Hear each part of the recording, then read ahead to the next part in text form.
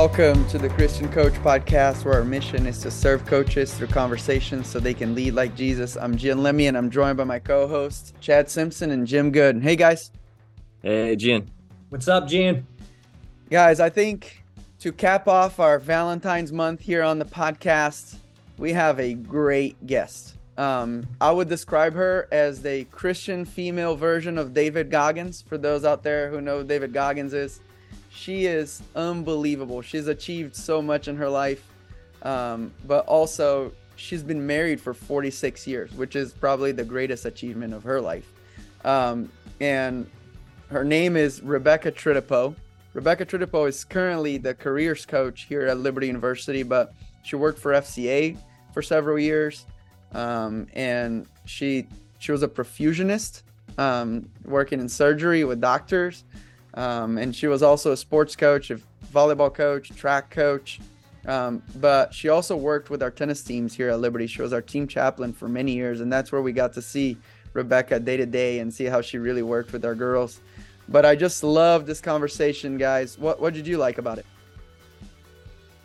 Great conversation. Wow. Champion, warrior, stud. Unbelievable listening to who she is. But man, did I really lock in when she was sharing the importance of a married couple getting involved in the local church and that sense of community. And she says this, not just to look for a church out of obligation and, get involved. Don't just attend. And I know in my life, just some incredible memories being able to serve with my wife in the church. So I locked in when she was sharing about that advice. Yeah, I loved this episode as well. Just unique for her to be talking about the running and Gian, you remember me. I got last place in everything whenever we try to run distance, but I think just a matter of respect for that discipline. Just she said endurance cannot be learned without suffering. And I think just some of the lessons learned through time on the trail, out running. And another key point, I think, was about just obsession versus commitment as a coach. And I think, if we're honest, every Christian coach has crossed that line into obsession and struggled and really wrestled with that. So I think our coaches will relate in that area.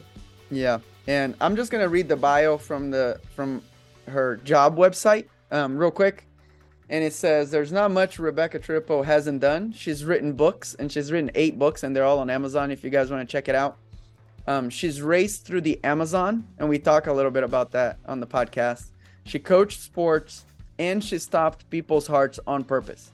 So that's just the greatest bio that we've had, I think, on this podcast. And we don't want to tease anymore. We just want you to listen to it, and it's a great episode with Rebekah Trittipoe.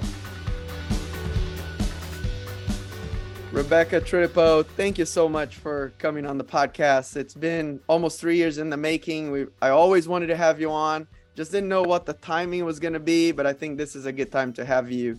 But our first question is, what does it mean to you to be a Christian coach? That's a good question. I love to think about where the word coach came from. And it means, because imagine, a coach like Four Wheels, old-timey coach, and it was meant to move people of importance from one place to another. So that definition is still so apropos for coaching now, coaching in any aspect. So if we can be God's tool to move people of importance, all of our athletes, all of our students from one place to another, then we fulfilled our role. Yeah, that's a great answer. I always remember Stagecoach and the Great Western movie. Yes. Such a great movie. That's a great visual to have. Let's go back way into your young life, a young Rebekah. Give us a little bit of her background, and maybe what did you want to do when you grew up? Oh my goodness. Okay, so I grew up with 3 brothers, so I had to be sort of tough. So athletically, I was a multi-sport coach all through high school and in college. But because my mom was a nurse, my dad was a dentist, my dad actually said, never, ever be a dentist. So I never had aspirations for that. At first, I thought I was going to be a nurse, But then my thinking shifted a bit. I wanted to be a doctor, but but I got married sort of young, but I still ended up in medicine as a cardiovascular perfusionist. And that's a whole nother story. Yeah. What was some of the faith walk as you're growing up, and the influence that your family and your brothers that you mentioned before had on you? Yeah, I was definitely privileged. Both my parents were believers. We were in church Sunday morning, Sunday night, Wednesday night. Every time the doors opened up, we were there. And so that was a great heritage. My parents really lived their faith. And so we were able to see that. So I came to know the Lord quite young. And obviously, I think it's pretty common for people to have mountaintop, valley, and you go through different, I guess, parts of your life where you're more in tune with what God is doing in your life. But certainly looking back all these years, I appreciate God's faithfulness and his sovereignty, because my life has sort of taken a few, real 90-degree turns in the road on occasion. But when you understand and appreciate God's sovereignty, then you go, okay, this is just one big adventure. Let's keep going and see what happens. Yeah. You talked a little bit about the turns that your life has had. I want to read from the Liberty University website, the bio that they wrote for you. And it says, there's not much that Rebekah Trittipoe hasn't done. She's written books. She raced through the Amazon. She coached sports, and she stopped people's hearts on purpose.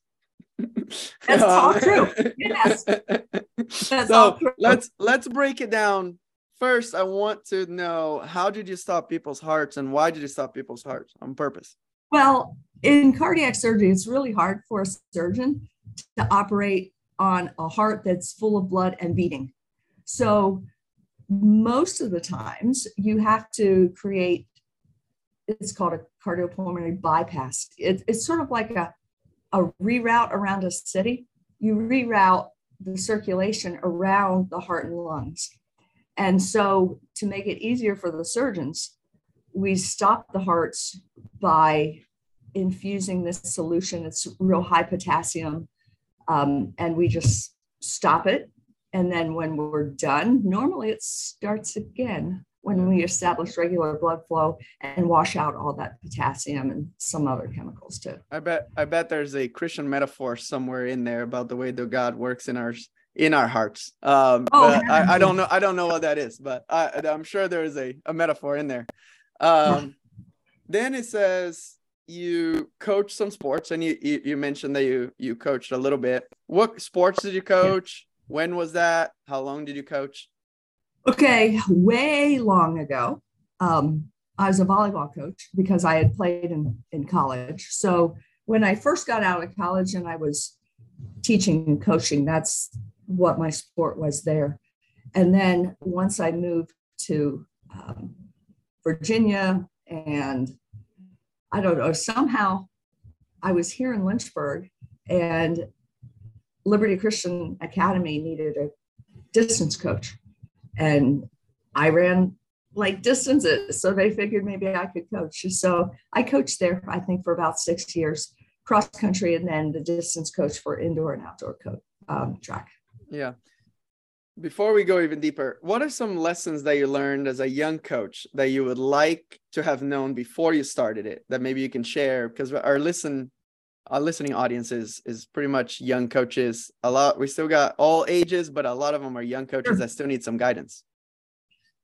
I think when I was coaching, because I think back, I had just graduated from college, so I was probably only 22. And you understand that you have to have relationship in order to have impact. But I think it looks a little different as a 22-year-old, because one of the mistakes that very young coaches make in working, particularly with student athletes who are not much younger than them, the difference between being a buddy and a friend, as opposed to someone who's more mature, who can keep perspective and focus and so forth. But I think the thing that, later on when I was coaching the distance kids, I really came to understand what that relationship looks like. But I also understood the opportunity to use activity to teach principle. It's almost unfair, I think, for people in athletics. There are so many built-in life lessons. It's ridiculous.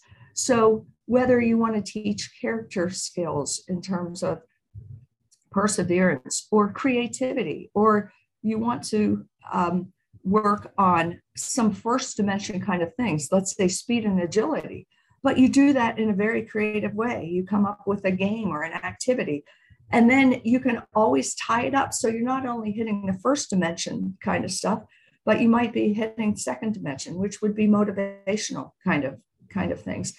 So the real active use of those kind of tools, it just went, my teams went from 7 or 8 to like 55 because they were drawn. I mean, it was hard work. There was a lot of blood, sweat, and tears, but they loved it because this community was established where we were responsible to each other. We had fun while we were doing it. It's not illegal to smile, even when you're about ready to puke your guts out, Yeah. So you just, creativity, I think, and not doing things the way your coach always did it, even if he was a terrific coach, being a little bit more creative and thinking about ways that you can teach beyond the X's and O's. Yeah, that's a great tip. I struggled with that because I graduated at 22 and I became the coach for the women's team right away. But they still saw me as their teammate. 3 months earlier, I was just playing matches alongside of them. And now I'm barking orders and they're like, hey, that's, and so that was a big, it took a few years for them to cycle out so that the new girls only saw me as Coach Lemmy instead of, oh, that's just Gian who used to play right next to me. But that's a great tip. The last one on the bio was you ran through the Amazon, which I've heard that story. It is unreal. But first of all, where did the desire to just run come from to begin with? Well, that's sort of interesting because I can remember I was in 7th or 8th grade, and in history or civics class, we had to write a Declaration of Independence. Well, we had just the week before, I don't know if you're familiar with the Presidential Fitness Awards. It was way back. I don't even know if we still do them, but this was a big thing back in the 60s and 70s. And there was a 600-yard run walk. And of course I ran it all, but I hated it because it was just so hard. So I had written a Declaration of Independence. Well, it turns out though, that I was actually really pretty fast. So here again, back in the early to mid 70s, there were not a lot of options for girls sports. In fact, track and field was not even added to the sports that my high school, which was a huge public high school, offered until my senior year. So I went, I turned out, I only ran up to once around a track. That was it. It was hundreds, 220s and 440s. And I thought that was distance running. Well, maybe 20 years later, actually, when I moved to Lynchburg for my job here with a clinical group, someone said to me, I bet you can't run 50 miles. And it just irked me. And I go, I bet I can, So that was 30 some years ago.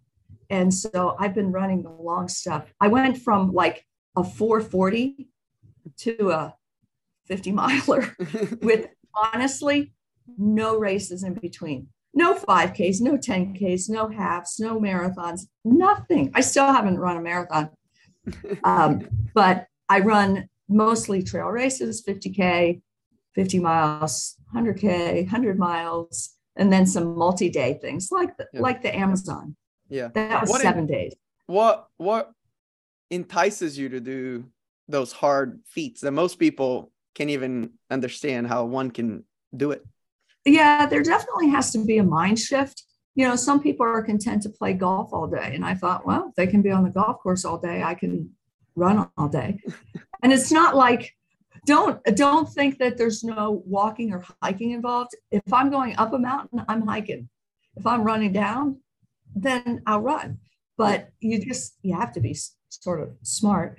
But I think I've always been drawn to things that people think are really hard. And I find satisfaction in that. That's why I went into medicine the way I did. There are very few women that were perfusionists. And I was drawn to it. It was a very, very narrow field. It still is. There's probably only 3,000, maybe a few more than that, perfusionists in the United States, maybe 5,000 worldwide. So it's very narrow. And to be honest, not now, more and more people are getting into ultra running, but back in the day, there weren't a lot of people who did it. So that was, to me, that was reason enough to do it. What role does God play in that desire to continue to run far, even through now the stage in your life? Yeah, he's equipped me to be able to do that. And I think I've been able to learn a lot of lessons along the way. Endurance cannot be learned without suffering. I mean, we see that on a practical basis, but all throughout the New Testament. I mean, you can't miss it. You've got to suffer in order to endure, and hope is tied in there too. So I think it's just something that if God equips you in one way, he's given me a platform. I think about that verse, I think from Isaiah, how beautiful are the feet of those who bring good news to people. I have been able to interact with people that I would never have had the opportunity had I not met them along a trail somewhere and had a discussion. So I'm very, very thankful for that. Yeah. I remember when I was training for my half Ironman, you were working with our team, and I believe you're the only one who did not call me crazy or been like, why are you doing this? Because again, I had never ran anything. I ran maybe a few 5Ks in Lynchburg, and then my wife challenged me to run a half Ironman. And then I was like, I'm going to do it just to prove my wife wrong, which was bad fuel. That was bad fuel I learned. But one of the lessons you taught me was running is basically a controlled fall forwards. And then you just catch yourself with the next step. And I still, as I continue to run, haven't gotten to the ultra marathons yet, but as I continue to run, sometimes when I feel like it's getting hard to run, all I tell myself is just fall forwards, fall forwards, fall forwards. Yeah. And that's just a great lesson, just practically as well as, just in life. Just continue to just lean forwards and just go to the next step. And you'll see what God does. All right. But this episode is meant to be a marriage episode, a relationship episode, since it's airing in February. You've been married for 46 years. Is that correct? Yep. Coming up on 46. Yeah. Yeah. That's incredible. No, only old people are married that long. Right? How did I get to this point? You don't see any 20-year-olds being married for 46 years. It's weird that way. Yeah. Tell us a little bit about the story. How did you guys meet? And then we'll get into maybe the nitty-gritty. Sure. Yeah, this is sort of a wacky story, but I was a little baby freshman. Gary, my husband, was a senior, and he was best friends with another guy who lived in my older brother's unit at college. This was out at Cedarville College. It's now Cedarville University in Ohio. Well, my brother would post pictures of me because my parents sent him the local newspaper, which they did a fantastic job with high school sports. So there were a lot of times where, my picture was in there and write-ups and this and that. So he would put them up in his room. Gary came in before I got there, he knew I was coming. And according to him, I presume this is true, he thought to himself, I would like to meet her. Well, we did meet. We went out for donuts, actually, the Monday before Thanksgiving break, my freshman year. Again, he was a senior. And by the time we got back that next week, we had already decided we were going to get married. And it's like, holy schmoly, I didn't know this could happen. And so he asked my dad, I think maybe by Christmas or spring. Anyway, I went on tour with a singing group to Australia. And when I came back that summer, we were engaged and then married the next year. Oh my goodness. Yeah. That is. But we knew, we just decided, yeah, you want to get married? Sure. Okay. I mean, there was just never a doubt. I didn't know that it could work like that. Yeah. And I don't think it always does. Yeah. What was it that made both of you just come to that realization in such a short time? I don't know. I mean, he was a soccer player, so he was an athlete. Yeah. I think we thought a lot. We had the same kind of interests. I don't know. You know, if you could make a cartoon out of it, there would have been like sparks and fireworks and that kind of thing. It really sort of struck me as odd because I never had any intention of meeting someone and loving them enough to say, yeah, I'm going to get married. I had other plans, but God didn't. It was very providential. What did your parents say? Oh, I had a discussion with my mom one time, and she said she just cried and cried and cried. Yeah. And then she talked to her mother, my grandma, and my grandma said, now, Margaret, you just relax. She said, she's going to get married whether you think it's great or not. So you just be happy and you go with the flow. And that's what they did. And they loved Gary. They just thought, you know, here I go off my freshman year of college and I'm going to get married. They thought I would never finish school, you know, which obviously I did. But, you know, they had normal concerns. You know, I think go from high school to all of a sudden a grown-up thing to do.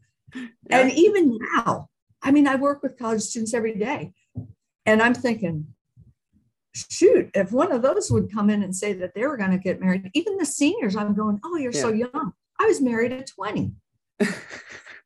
So, yeah, it's a little crazy. So tell us, how have you guys been able to stay together for 46 years? You know, the coaching life is very hard, right? Yeah, and then moving across the country several times. What were some of the rhythms and habits that you guys have developed over the years to stay together? Well, the big thing is finding community. You know, both Gary and I grew up in very similar households where, as I said before, every time the church doors opened, we were there. It was church. And so that became, well, it was expected when we were under our parents.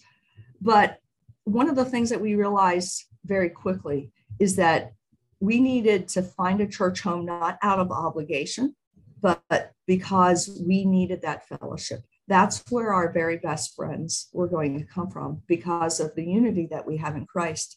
Yeah. And I think one of the challenges of the last couple of years, so many people during COVID, when churches shut down and they went to virtual services, that's a great offering. But so many people now, I have friends now that have just completely neglected going to church because it's easier to watch it from your sofa and then go on your way. And you never develop a relationship with people. And I think that's sad. So particularly for young couples, you have to decide that you're going to plant yourself in a church and you're not just going to be attenders, but you're going to get involved. Yeah, that's really good. Really good. What are some, besides the seek of community, we have a lot of young listeners, like I said, some that are still looking for a spouse, some that are currently engaged, some that are about to get married, some that maybe just got married. What are other tips that you would give them in that stage of life right now? Well, you have to understand that there's this infinitesimally thin line between obsession and commitment. And I think coaches feel this every day, particularly the higher level coaching that you are. You're traveling, you're recruiting. Everything is sport. Because if your team doesn't perform, so many times coaches are judged on a win-loss record. And so you keep thinking to yourself and you convince yourself, if I don't do this, if I don't spend this more time away at the office or on the road or do it, then I'm going to lose my job. You know, I felt this way when I was in a medical profession that was very, very demanding.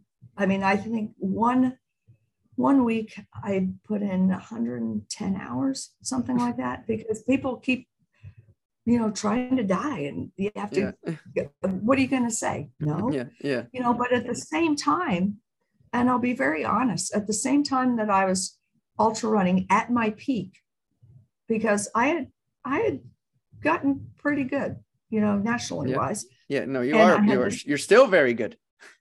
Oh, well, I'm very slow now. It's just changed. I hike a lot more than I used to. But I was in this demanding profession.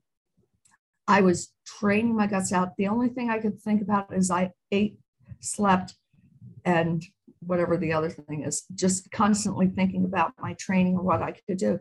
And I'll tell you what, my marriage suffered because I became so obsessed with results and performance. And I had a lot of frustrations along the way. In the first 5 years, I had 9 metatarsal fractures, a femoral neck fracture, tore off the medium malleolus, had surgery on both feet and an ankle. And that was in the first 5 years. And so you're always coming back like with a vengeance in training and trying to get back in shape.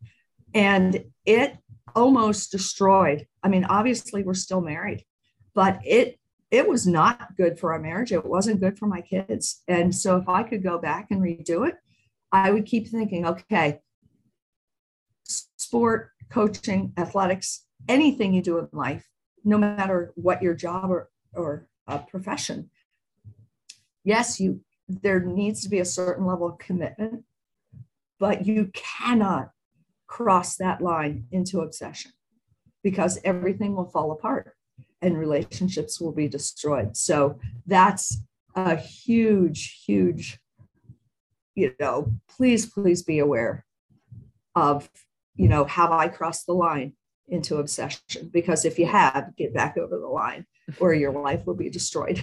Yeah. That's such a great answer. That's such a great answer. I don't think we need to ask any more questions. I think that one was really good. I want to give you the opportunity to plug in your books. You've written recently, the latest one is on Proverbs, right? A study in Proverbs. Yes.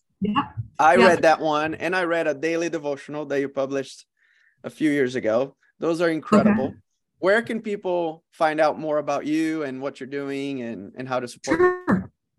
Well, just RebekahTrittipoe.com is my current website, and all the books are listed. I think almost all of them there's 8, and all of them are on Amazon. Some of them are specifically for coaches and for athletes. There's one called Best Season Yet, 12 Weeks to Train. And there's a coach's edition as well as an athlete's edition. And it gives some ideas about some creative things that you can do to buttress the principle or the character skill that you're trying to develop. And then creative coaching across 3 dimensions. I think there are 57 different activities. And what I do is, okay, this is an activity that is on first dimension, or this one is first, second, and third. And it tells you how you can do it, most of them, you don't need hardly anything for it, and then how you can spin it to actually teach a principle. And then, yes, there are a couple. The Conversation for Coaches is a 15 very interactive walk through Proverbs. And that would be good for any coaching group to do together. I had trialed it with actually women's volleyball and women's soccer and their coaching staffs. And the discussions were just phenomenal. Yeah. And then there's a couple other ones. The one that came out last year about the same time as Conversations for Coaches, it's called The Everyday. It's called 366 Real Stories for Real People. And so there's a lot of running stuff in there, but there's a lot of just real life heartache. You'll probably know more about me and my family than you'd ever wish to know. But there's a story for every day of the year. And of course, it had to be leap year. So hence 366 and not 365. Love that. Love that. Rebekah, how can we be praying for you? I think just for divine providential appointments as I meet with students and help guide them, think through their careers, think about what they need to be doing now to prepare. And, just I teach a lot of how important character is to everything that we do. And I teach a lot in the classrooms, a lot that, and I just pray that students would not see that as a lecture, but actually take it to heart. And because good character, it's all comes from the Holy Spirit working in our lives. That's where it comes from. Yeah. But even in the secular world, people realize that character is really, really important. Yeah, for sure. All right, let's pray. Dear Jesus, thank you so much for this opportunity to meet up with Rebekah again and chat and just glorify you through our conversations, Lord. Thank you for her leadership over everyone at Liberty. Thank you for her leadership within her own marriage, Lord, with Gary. Thank you for almost 46 years of trials, tribulations, but also great glory and great successes as well, Lord. I pray that you help her as she meets with students on a regular basis, that you give her wisdom to be able to guide those students in the best path for their careers, their lives, and that she'll speak life into their lives, Lord. And thank you so much for this conversation again, and may all the glory be to you, Lord. In your name I pray. Amen. Amen. Amen. What a great interview. What a great episode. Great job, Gian. Rebekah, thanks so much for taking the time to share, her insight. I love how she even started the podcast, Coach. Just be familiar with what the word coach comes from and the definition and how it all came from stagecoach and moving people of importance from one place to another. Wow, what a responsibility and privilege we have as coaches. And I locked in and I wrote this down. Very simple, but it's the simple things that kind of speak to me. She says it's not illegal to smile. So, Coach, as you're going through your days, remember, smile. You're allowed. I love it. I love it. Jim, I think you had a good point, too, on just remembering what it means to be a coach, to take somebody of importance from one place to the other. As that gets into the discussion of obsession versus commitment, if it becomes all about me, my career, my money, my wins, like these things, that's when the obsession starts to come. And I had that place of ugliness and sin in my heart. And so just encouraging you, Coach, find somebody to talk to about that. If you're struggling with that, if you're putting in too much time and you're addicted and just struggling with that obsession of coaching, which is so easy to do because coaching is fun. It's fun to see results. It's fun to have a relationship with the players. But yeah, definitely something that we need to repent of when it crosses that line. But all in all, loved this episode. A lot of takeaways. Yeah. It's just, she's such a great Christ follower, such a great example for me, where I've been able to just, walk by, next to her for years as she worked with our tennis program.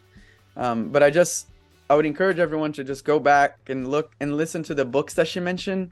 The one on the coaching through the dimensions is really good. Lots of practical activities for each dimension. And how do you incorporate that into your program? But just so thankful Rebekah took the time to come. I've been meaning to ask her to be on the podcast, and I thought maybe this Valentine's edition would be a good one since she's been married for 46 years. And that's just been, it's almost it's more than what Jim's been alive, which is a lot of years, and so just thankful. Thank you. Just thankful for the opportunity to talk with her. And Coach, just as we move on now to March, we're going to try to come up with a different theme for the podcast as well. And remember, next week we're going to come and together in a roundtable discussion, and then we'll have another series of great episodes coming up in March, and we don't want you to miss it. And while you're still waiting for next episode, remember, the mission field is right where you're at.